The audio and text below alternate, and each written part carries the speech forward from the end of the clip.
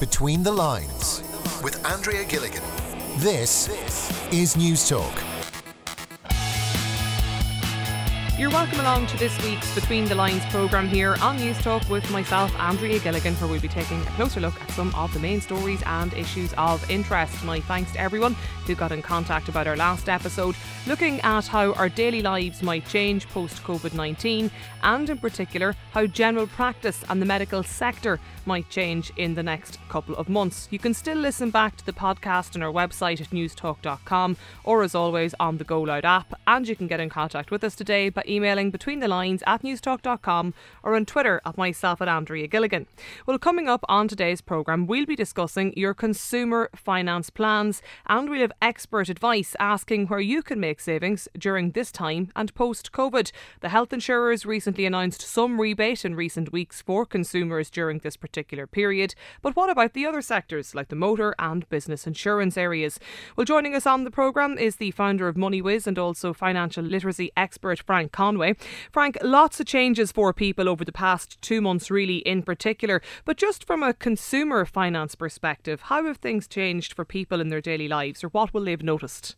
Well, I think the first thing that for the vast majority of people would be on the income side, and obviously we've moved away from there's quite close to 1 million people have been impacted one way or another. So the change in income, the drop in income for some people, so for even people who didn't get laid off or furloughed for a period of time, there's been reductions in salary for many individuals. So that's a big one for a lot of people, and so that has prompted a lot of change in behaviour. And change in behaviour has happened on the expense side, where people simply spend money simply because they can spend it, number one, but also people are increasingly concerned in terms of, when is this all going to be right or moving back to normal. And I think we're recognising now that it's going to take some time maybe for some industries maybe to get back to a state of normality. And then once you have change, and change is ever present, but once change happens, people just become very conservative.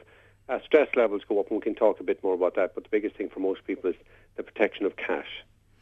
In what way, Frank? Just expand on what you mean by that. Well, generally what happens is, when there is a stress, for example, so often people assume that people will spend more money when they're stressed out or they're at home, but actually that doesn't necessarily happen. And there's lots of different studies on this, but for people, if we take somebody who's stressed about a job, for example, typically in that case they will pull back on spending, even on clothing, things like that. And then where people might be stressed about getting a job, they will spend a little bit more. Where there's an element of lack of control, people tend to hoard money. Where there is a stress, but there is an element of control coming back for an individual, maybe going back to work, they will tend to spend a little bit more. But it's really about that element of control, and where people are facing a very uncertain outcome, or where they see that they have no control over the outcome, they tend to hoard that cash for a period of time. And this comes up time and time again. And for the last 4, 5, 6 weeks, these are typically the questions that will come back into us in terms of, what should I do with cash? Should I spend or should I hold it? And it's just a very conservative approach. And that has happened time and time again, even since the Great Recession or Depression in the United States in the 1930s.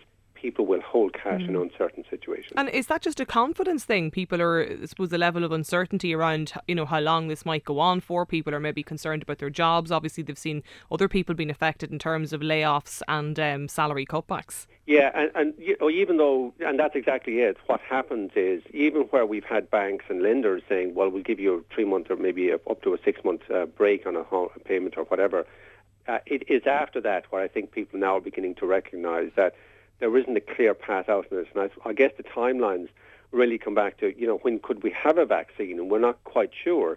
And even where a vaccine might be validated or approved, for example, then when can we ramp that up and get the vaccines out to everybody? So that is the period of time where people become very concerned. And the first thing that people will tend to look at, and we found this even through the recession from 2008 to 2016, was that people tend to try to protect their homestead, for example, and essential expenses, food on the table, roof over their heads, and try to maintain essential protections as well. And these are key areas that people will want to make sure that they can at least afford, if money runs a little bit low, or even gets to the point of maybe running out for some individuals. Okay.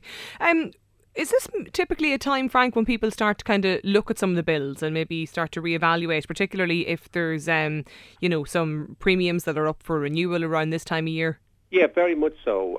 And the starting point, one thing we've always done is we've always said to individuals, look, if you want to take back control, because there are 4 pillars to building financial security. And the first one always is having a rainy day fund, for example. And I would typically say try to have 3 to 6 months living expenses, buying the home, paying it off quickly, having protection policies and planning for retirement. That you don't get to that without at least having a very serious discussion with your income and expenditure. It's a very standard budgeting sheet. They can download one from my website or whatever. They don't cost anything.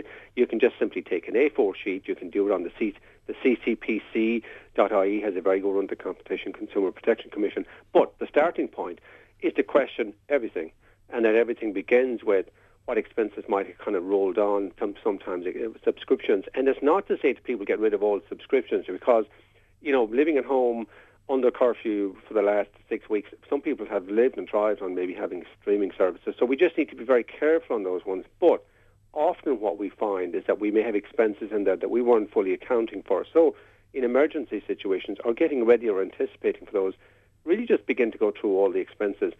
And some people may have very, very little. More people might have more. What we're finding is that people will be spending perhaps less on, going overseas holidays this year. But where might they spend a little bit more? Streaming services, for example, can be expensive. Online gaming can be expensive. So some cases I've seen people may have been spending €300 to €500 per month on some expenses. That starting point is that serious discussion that people need to have with themselves, and that's where they begin to question costs. Lots of good websites out there from a comparison basis. So start with the low-hanging fruit, what is perhaps an unnecessary expense or an overlooked expense, or even sometimes where people have old protection policies and they haven't looked at them in the last 10 years. They might want to have a conversation now with the provider. So that's your starting point generally. Okay. Now, the first point I want to ask you about in terms of just focusing on particular areas, we had the announcement from the health insurance companies in recent weeks, Frank, where they've talked about a rebate, and some customers will have already noticed that, and that's something we'll turn our attention to in more detail in the next part of the programme. But I want to ask you, first of all, a lot of people are working at home at the minute, and that's something that they might be doing for the next while, but they are entitled to some rebates. And I know that, for instance, employees that are working from home are even being urged to claim tax relief. Just what does that kind of thing entitle people to? Yeah, it's just what it's called is the e-worker relief. And basically anybody who is self-employed or who uses a period of time at home, very simply, they can get all that information from, there's both Citizens Information explains it very well, or Revenue also explains it very well. But very simply for your audience, it's called e-worker relief.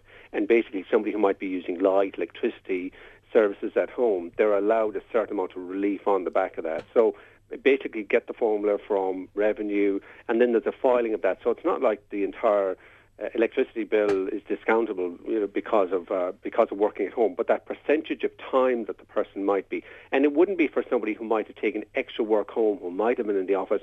It's for somebody specifically who's working home. So there's a little bit of relief out there.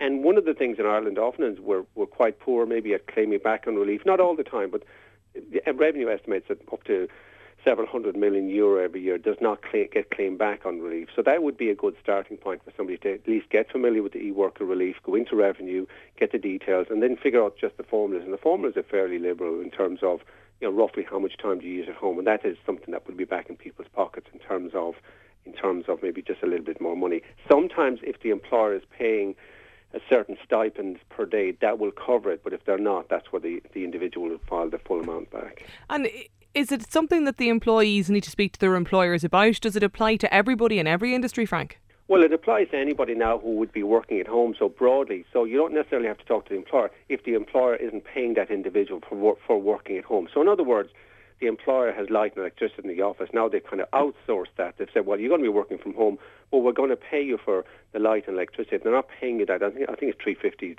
per day. Generally, a lot of employers may not have been set up for that. So first thing is you don't necessarily have to go to the employer for that. It's not that at all.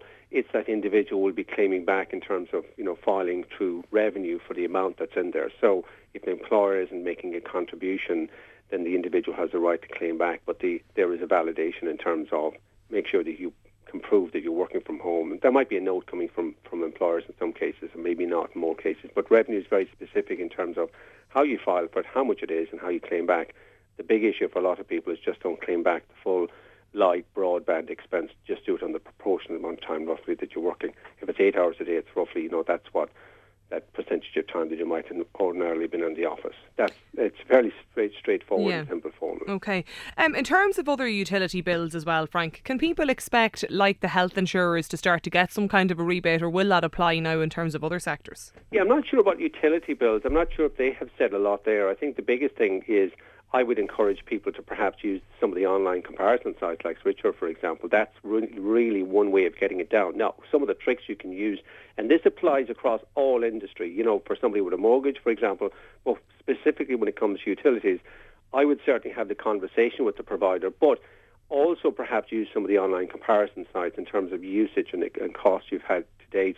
Some people may never have switched provider.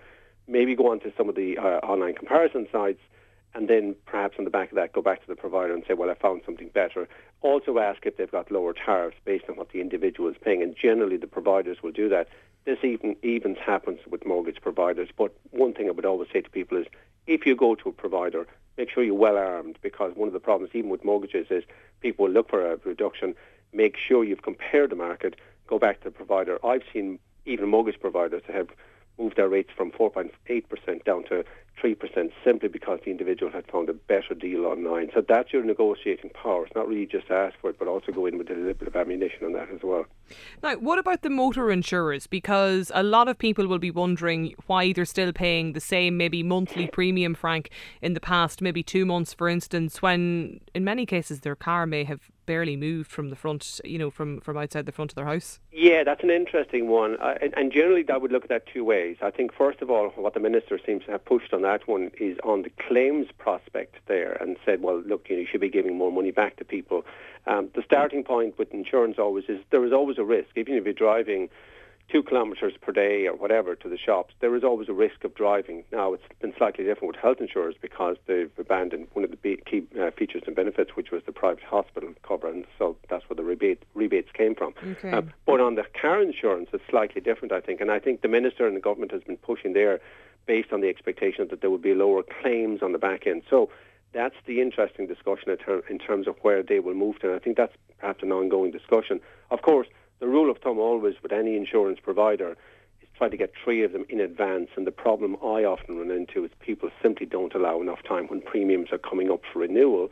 They let the time run out, and then they just don't have enough time to compare the market. That's not to say that they may not get a better deal. They may in some cases, but always try to compare, bundle where they can, use house insurance as well. If it's cars, bring in house insurance as well, maybe as a bundled package. And that's often how we get the cost down. Over the last 10 years, me personally, I almost combine the two, but I was always shop both as well separately. So the biggest issue is allow time, compare the market, and then perhaps wait a little bit in terms of what the insurers may be doing, because the liability is slightly different in those cases. But you also always need to be negotiating with those providers.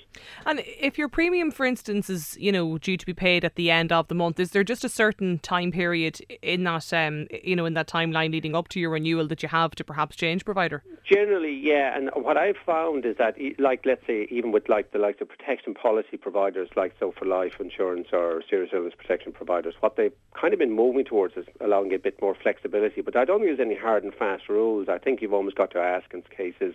And that's why we go back to the income and expenditure, the budgeting tool for somebody to go back to a provider and say, well, look, I'm having a difficulty making payment. Now, I've personally seen some insurance providers that just don't give any flexibility in that at all. And there are others that seem to be saying, well, look, if you have a difficulty at the moment, we'll extend the grace period. So ask that question in terms of if somebody is having a difficulty.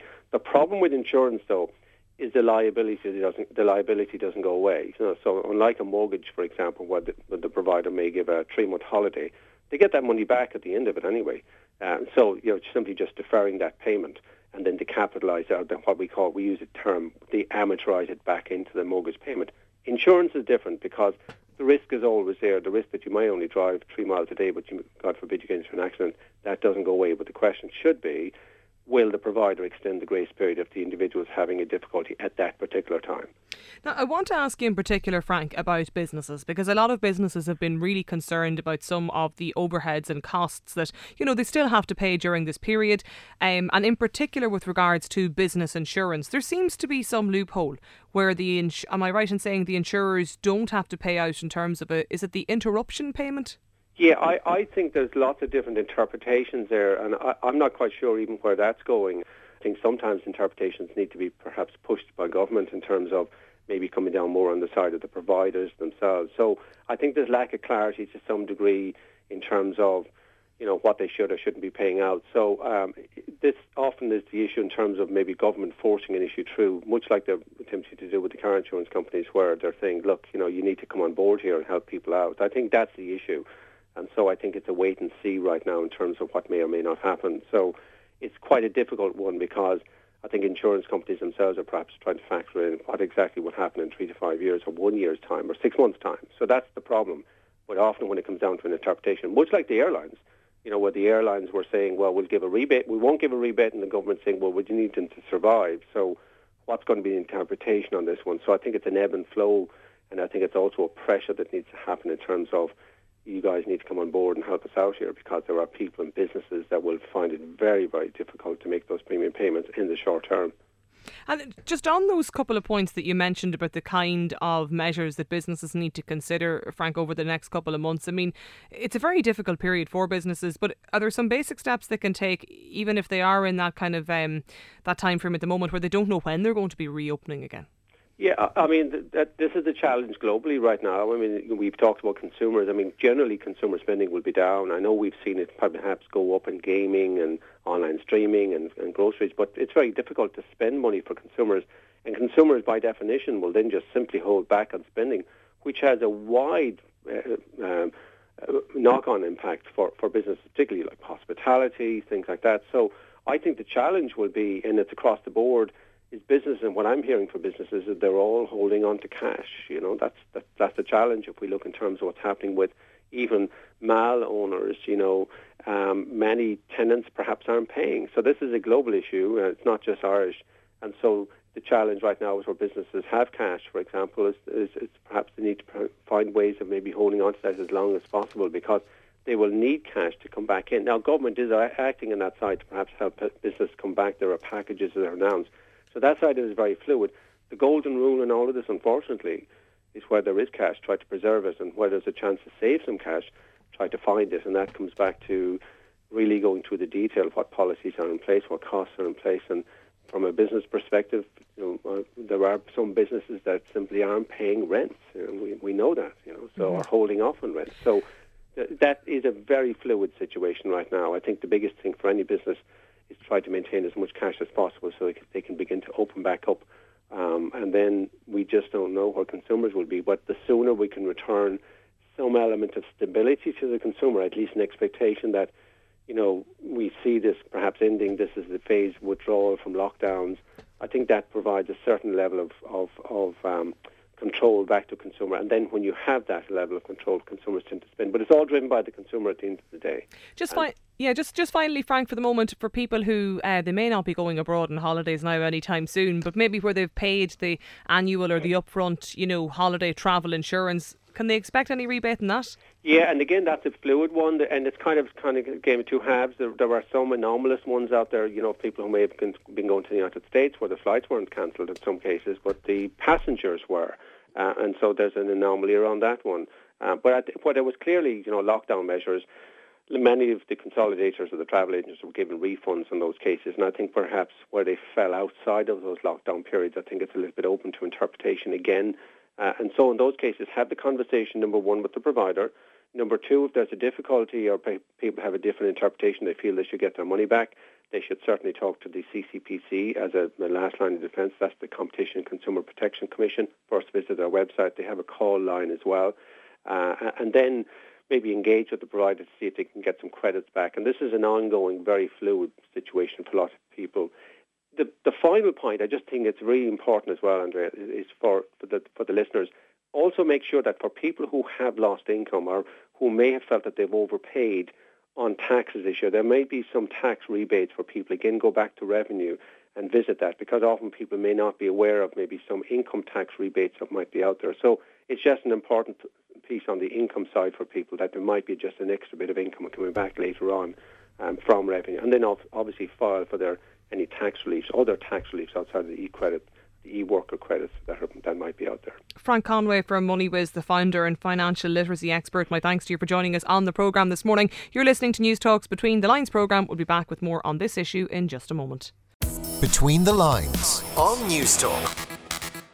Well, you're welcome back to the second part of today's Between the Lines programme with myself, Andrea Gilligan, where we're asking where savings can be made during this time and post Covid-19. But now we're going to turn our attention to the health sector, asking what potential savings can be made and can you make during this particular period. Well, joining us on the line is health insurance expert from totalhealthcover.ie, Dermot Good. Dermot, first of all, the health insurance area seems to be maybe the one sector, or certainly the first sector during all of this, where there may be a little bit of good news for consumers. Yes, there is actually. So what's happening, Andrea, is that the insurance companies have collectively agreed to pass on rebates to consumers. And effectively what they've done is they've calculated how much they expect their claims to be reduced by during the COVID crisis. So because as you know, a lot of the private hospitals have been temporarily leased or taken over by the public system. So they estimate their claims will be reduced by about 50%, and therefore they are passing on average 50% savings to people. One insurance company, Leia, has already started passing on those rebates. VHI will be writing to pretty much everybody this coming week if they haven't done so already, and Irish Life in the next 2 weeks. So there is some good news, roughly 50% of a rebate for that 3-month period. And then we're expecting the private hospitals, dare I say, to return to normal, but we are expecting them to exit this leasing agreement by the end of June and then to revert back to their normal services from them. So yes, some good news for consumers coming their way. Is it every single insurance company in the medical sector that's going to do this, Dermot? Yeah, all three have been involved in discussions with the HSE and with the private hospitals. So whilst there are different approaches, all three will be passing on rebates. I mean, for example, Leia are giving everybody the same rebate, whether you're on the lowest plan or the highest plan. VHI and Irish Life are applying different percentages, but for most people on the mainstream plans, they're going to see decreases rather, 45 to 50%. On some entry-level plans, like the very, very basic plans, they may not get as much. Some of those decreases could be 17 to 20%. But there is some respite there for everybody. And for people who haven't heard from their insurance company yet, I would give them another couple of weeks. There are logistical challenges in getting this money back to people because people pay in different ways and some people still pay up front by cheque and so on. So they're just working out how they get it back to people, whether it's through their group scheme or directly. But yes, those refunds will be coming to people. And what it means for some people, Andrea, is that it means that they'll probably pay less for the coming year than they just paid for the previous year, even though all rates have gone up. So there is some good news there. But once again, we would just say to people, just wait for that. It is coming. Okay, let me ask you about people who pay, up front, and they pay the annual premium in one go when it's up for renewal. Because I know, for instance, people when they pay in monthly instalments, obviously they'll just pay a reduced rate maybe this month or next month. But how, in terms of the people who are paying in one instalment at the start of the year, will they just get a rebate? Is it soon or maybe at the end of the year? Somebody was asking me. No, we're expecting actually they're all going to get those rebates now in the coming weeks. So if somebody is paid up front for the year, the likelihood is they will either, for example, if they're due a refund of, we'll say, €300, €100 for the 3 months. Now, what we're unsure of yet is whether they will get 3 separate payments for 100 each for each of the 3 months, or whether they'll get a lump. They may very well get a lump, and this is where different insurance companies will be taking different approaches. But the good news is, though, is that even for people who have paid up front for the year, or people who are about to pay their premium and pay in one lump sum, everybody is going to get the refund, irrespective of how they pay. There will be some challenges where maybe somebody is having it deducted through their salary in a work scheme. Some of those work schemes may not have the resources right now to start adjusting payroll. So what we understand is the insurance companies are working with those group schemes, and if it's a case that they can't do it through your payroll, then they will make the refund directly to the member. But everybody will get this, and really what I would say to any of your listeners, if they haven't heard from their insurance company in the next 2 weeks, then really they just need to contact them, and the insurance company will explain exactly how they'll get the refund. But the good news is it is across the board. It's across all 3 health insurance companies. differences in the approaches, but fundamentally everybody is going to get a refund, which I suppose in the current crisis, and given that people really don't have access to the full suite of services that they're paying for, it's only fair. And to be fair to the insurance companies, I suppose the refund they're giving is slightly higher than we expected.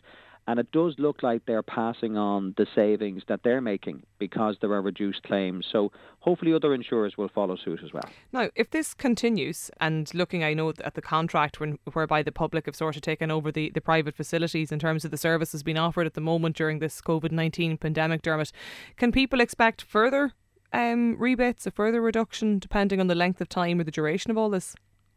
Yes, I think they can, because the insurance companies, again, whilst at the moment it's just for the 3-month period, but all three have indicated that if this is extended, which hopefully it won't be, but if it is extended, and in other words, if their savings are, let's just say, more prolonged, then they have all indicated that any savings they will make will be passed on to members. So yes, if this becomes, I think the contract that has been, let's just say, signed up to between or agreed between the public and private hospitals. My understanding is for a 3-month period, but can be extended to 4 months and to 5 months, but 5 months maximum duration. So if that does happen, which is not good news for anybody, but if it does happen, the insurance companies have indicated the savings will be extended to cover that period. At this moment in time, though, Andrea, we are expecting, I know a lot of private hospitals want to get back to normal service. I know a lot of consultants want to get back to seeing their patients. We also know that a lot of people are, I suppose, voluntarily cancelling or postponing or deferring treatment, which is not good.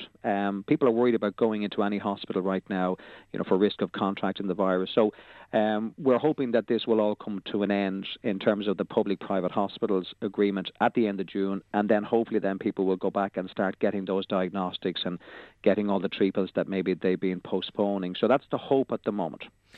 What sort of issues, Dermot, are being presented at the moment for people who have private health insurance during this period, during this COVID-19 pandemic?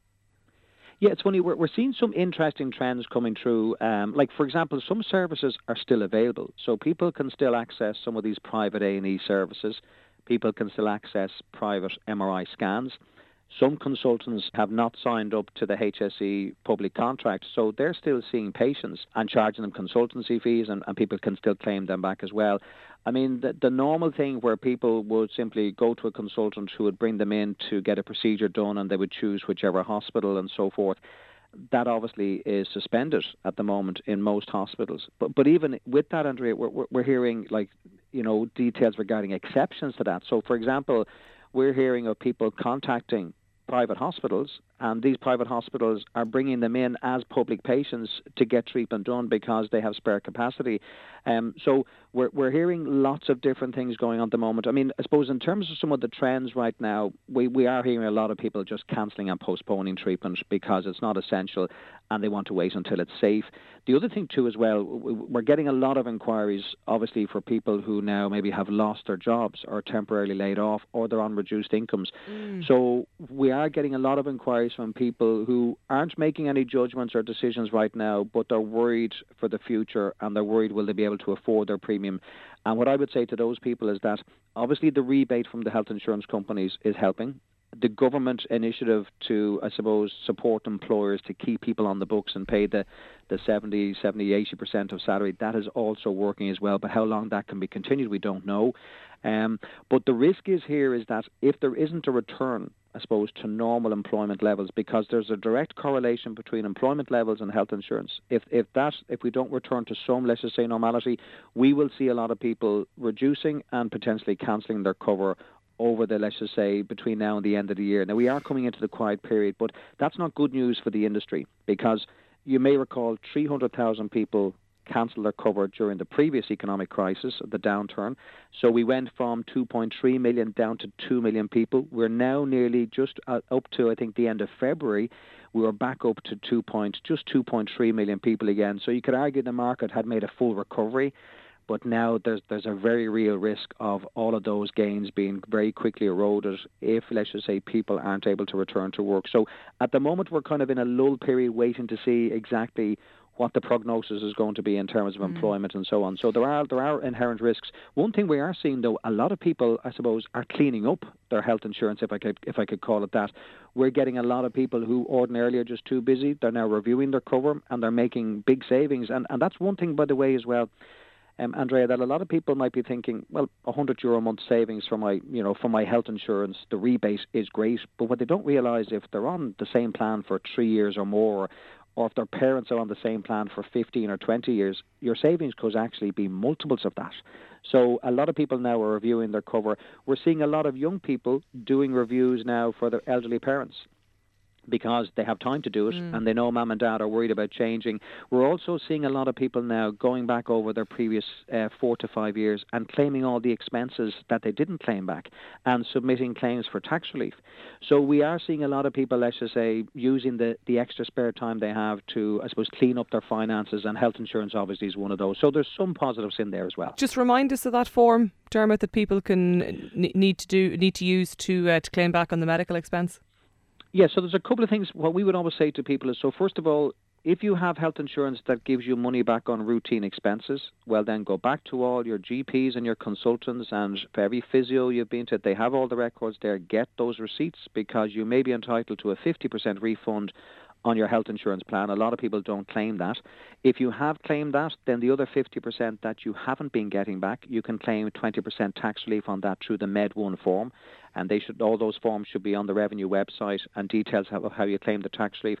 Also, Andrea, anybody who has paid excesses, so people have small excesses on their policies, or anybody maybe who's had a baby recently and they have a shortfall on maternity expenses, or maybe they have a co-payment on their policy where they're not fully covered, maybe for hip replacements or anything like that, get all those expenses together, because you can go back 4 years and you can claim tax relief on those expenses. And another thing that we've discovered as well, the amount of people who are working in schemes, companies who pay their health insurance, and these people now realise that they haven't been getting the tax relief on their premium. When your employer pays it for you, you don't get the tax relief automatically. You have to claim it as part of your end-of-year tax return. Andrea, those people can go back 4 years as well and claim those tax reliefs. So we're seeing a lot of people now digging out the paperwork and, I suppose, doing things that they just were too busy to do, and it's worth money in their pockets. And, do it for you and do it for every member of your family as well. And most of that information is on the Revenue website, and you can go back 4 years with those claims typically. So there may be some extra savings for people here as well. Okay, Dermot Good, a health insurance expert with totalcover.ie. My thanks to you for joining us on the programme today. You're listening to News Talks Between the Lines programme. We'll be back with more on this issue in just a moment. Between the Lines on News Talk. Well, you're very welcome back to the final part of News Talks Between the Lines programme with myself, Andrea Gilligan, where we're continuing our discussion, asking where savings to your personal finances and your business finances can be made during this time and post-Covid-19. Well, joining us on the line is Peter Boland from the Alliance for Insurance Reform. Peter, just first of all, can I ask you, what are the insurance issues that are being brought up during this period for both personal customers and then for businesses as well?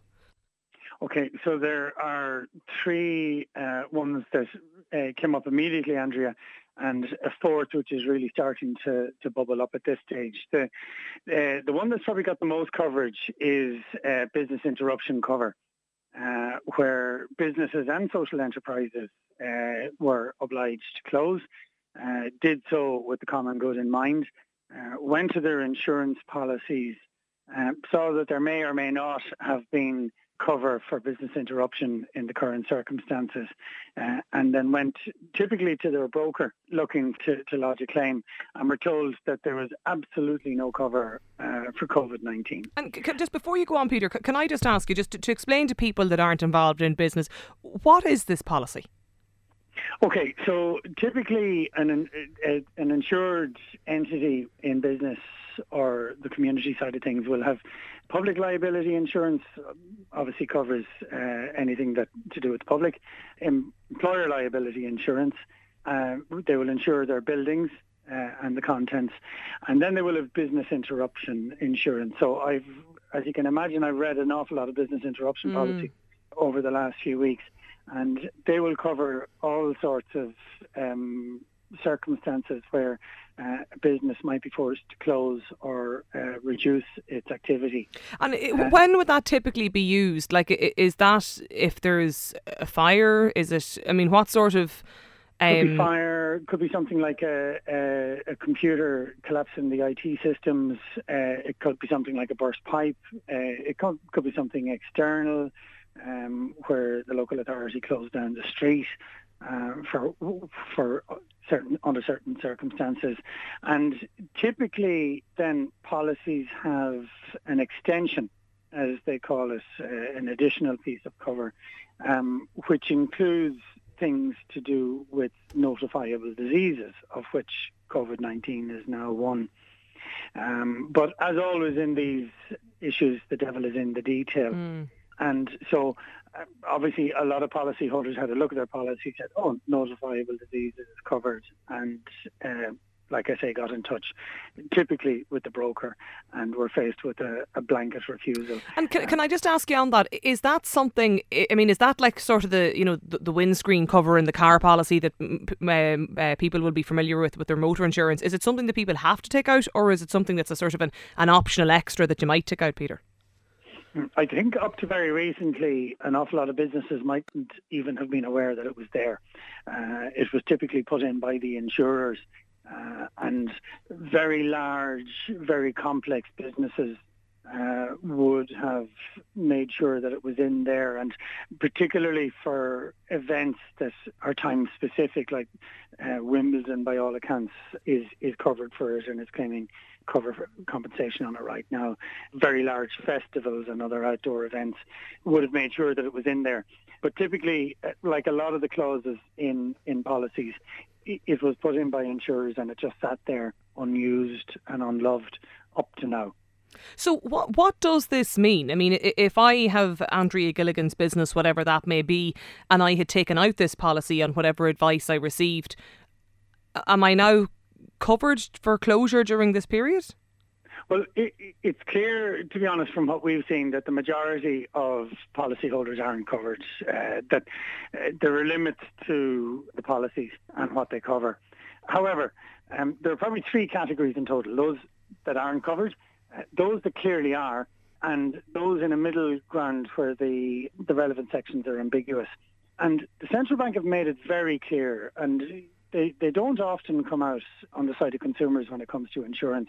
And this has been an ongoing criticism of ours on the Central Bank. But what they have said is that where there is insurance cover in place, claims must be accepted and paid promptly. And that's just not happening. We have seen several underwriters who look like they're determined to take this as far as they can and string it out for as long as possible. And then you look at those ambiguous policies. And what the Central Bank are saying is that where there is any ambiguity, where the policy wording is not clear, then if there is doubt about the meaning of a term, the interpretation must favour the customer. And that's an established legal principle anyway. So that has always been in place. And again, what we're seeing is underwriters denying any liability. But what's the rationale, though, Peter, that's been given for that to the customers you've been talking to? Well, the real rationale is profit protection. I think SMEs across the country have taken an enormous hit on behalf of society by closing down, and it has left an awful lot of individuals in a very, very difficult situation. And what we are not seeing from insurers is them stepping up to the mark and doing the same.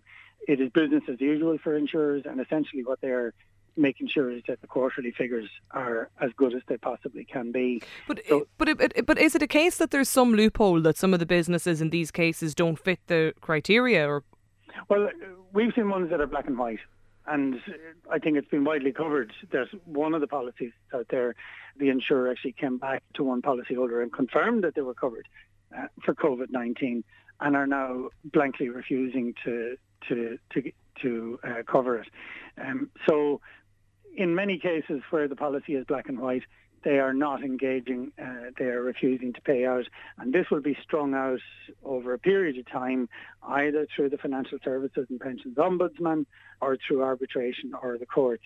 And it really looks at this stage as if insurers are intent on dragging it out as long as possible, because you cannot make a payment to a business that has gone into liquidation. Well, I know that, as you mentioned, like the central bank has been quite clear in actually contacting some of the insurance firms and telling them to, take account of this situation and for people to go and look at their own policies.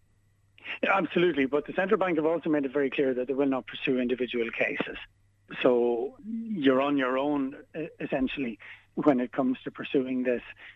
But for small businesses with a turnover of under €3 million, they have the option of going to the financial ombudsman once they've pursued the claim and haven't made any progress with the insurer. So there are options there, particularly for smaller businesses. But as I say, it really looks at this stage as if insurers are determined to string this out until the problem goes away. Can I ask you about when some of the restrictions are lifted, Peter, or when they're, for instance, when they're due to be eased, say, in over the next 6 weeks or so, for instance, on the 18th of May and then subsequently in June, and in particular for some areas where there's the likes of maybe, sports facilities or sports amenities, when they might be allowed to reopen. Are there any difficulties there for companies with regards to their insurance?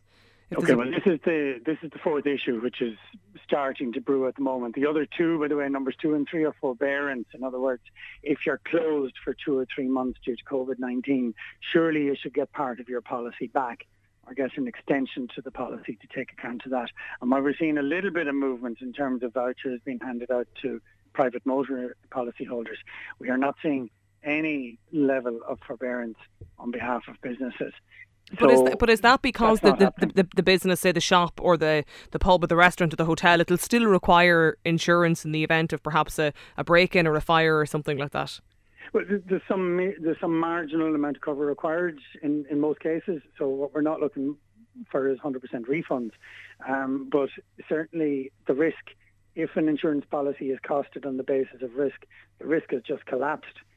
Because there's so little activity going on, and so that should be reflected in the arrangement. So you're saying that businesses should be getting some kind of a refund similar to the health sector? Absolutely. Okay. And then the third issue, by the way, very briefly, is the whole issue of lapsed cover. So in a lot of insurance policies, the cover lapses after a period of time if a premises is closed. Is closed, I beg your pardon.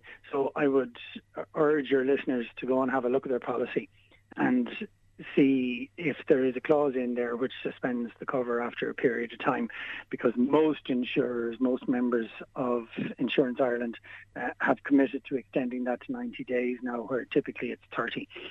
But that's down to individual policies. So I'd urge anyone who's listening to go and check their policy to make sure that they're now not out of cover. Okay. But going back to what you asked about sports clubs, and this applies to businesses, community groups, voluntary groups, charities. It applies to everybody. They will be opening into a very different world in which COVID-19 is probably still around, and in the short term, certainly there will not be a vaccine. And what we're seeing is, as policies are renewed, COVID-19 is being specifically excluded, and that doesn't apply just to business interruption, but also to public liability and employer liability. So the new world that we're going into is most likely not going to involve insurance cover for COVID-19. And so anyone who is opening is going to have to be careful. But the reality of it is the Minister for Finance, Pascal Donoghue, has committed to having a look at this issue. And I understand that he's talking to his civil servants about this at the moment. But as solicitors are like to say regularly, where there is no negligence, there is no claim. And so we are confident that once policyholders stick to the advice of the Department of Health and do everything that is right in terms of the recommendations that they make, that there's very unlikely to be a liability. And the second issue, of course, is that COVID-19, if you look at the medical reports, can live on hard surfaces for up to 10 days. So it would be very, very difficult, if not impossible, to prove that it was contracted at a very particular point in time in a very particular place. So it is very unlikely to become an issue. But the reality is that going forward, it's very unlikely to be covered in insurance policies. And just, I know you mentioned, obviously, Peter, that you're not in an advisory position, but for people that are maybe listening today that are involved in perhaps, the sports or the recreational facilities that might be going to get to reopen fairly soon, or again in private business, is presumably go and look through the nitty gritty of your own policy and speak to your broker. I suppose the first thing I do is speak to your representative body. All of the representative bodies are working flat out on COVID-19 related issues at the moment, and they will be in contact with the Department of Health, and they will have very specific recommendations in place, we would assume, by the time that any of the sports bodies open. And then obviously talk to your broker, talk to your underwriter, and read your policy. Peter Boland from the Alliance for Insurance Reform, my thanks to you for joining us on the programme today. If you've missed any of the programme, you can as always download our podcast on our website or on the Go Loud app. And my thanks to the production team, Simon Keane and Stephen Jordan. I'll be back again with Breakfast Briefing on Monday morning from 6 and with Between the Lines this time next week. But from me, Andrea Gilligan, have a good day.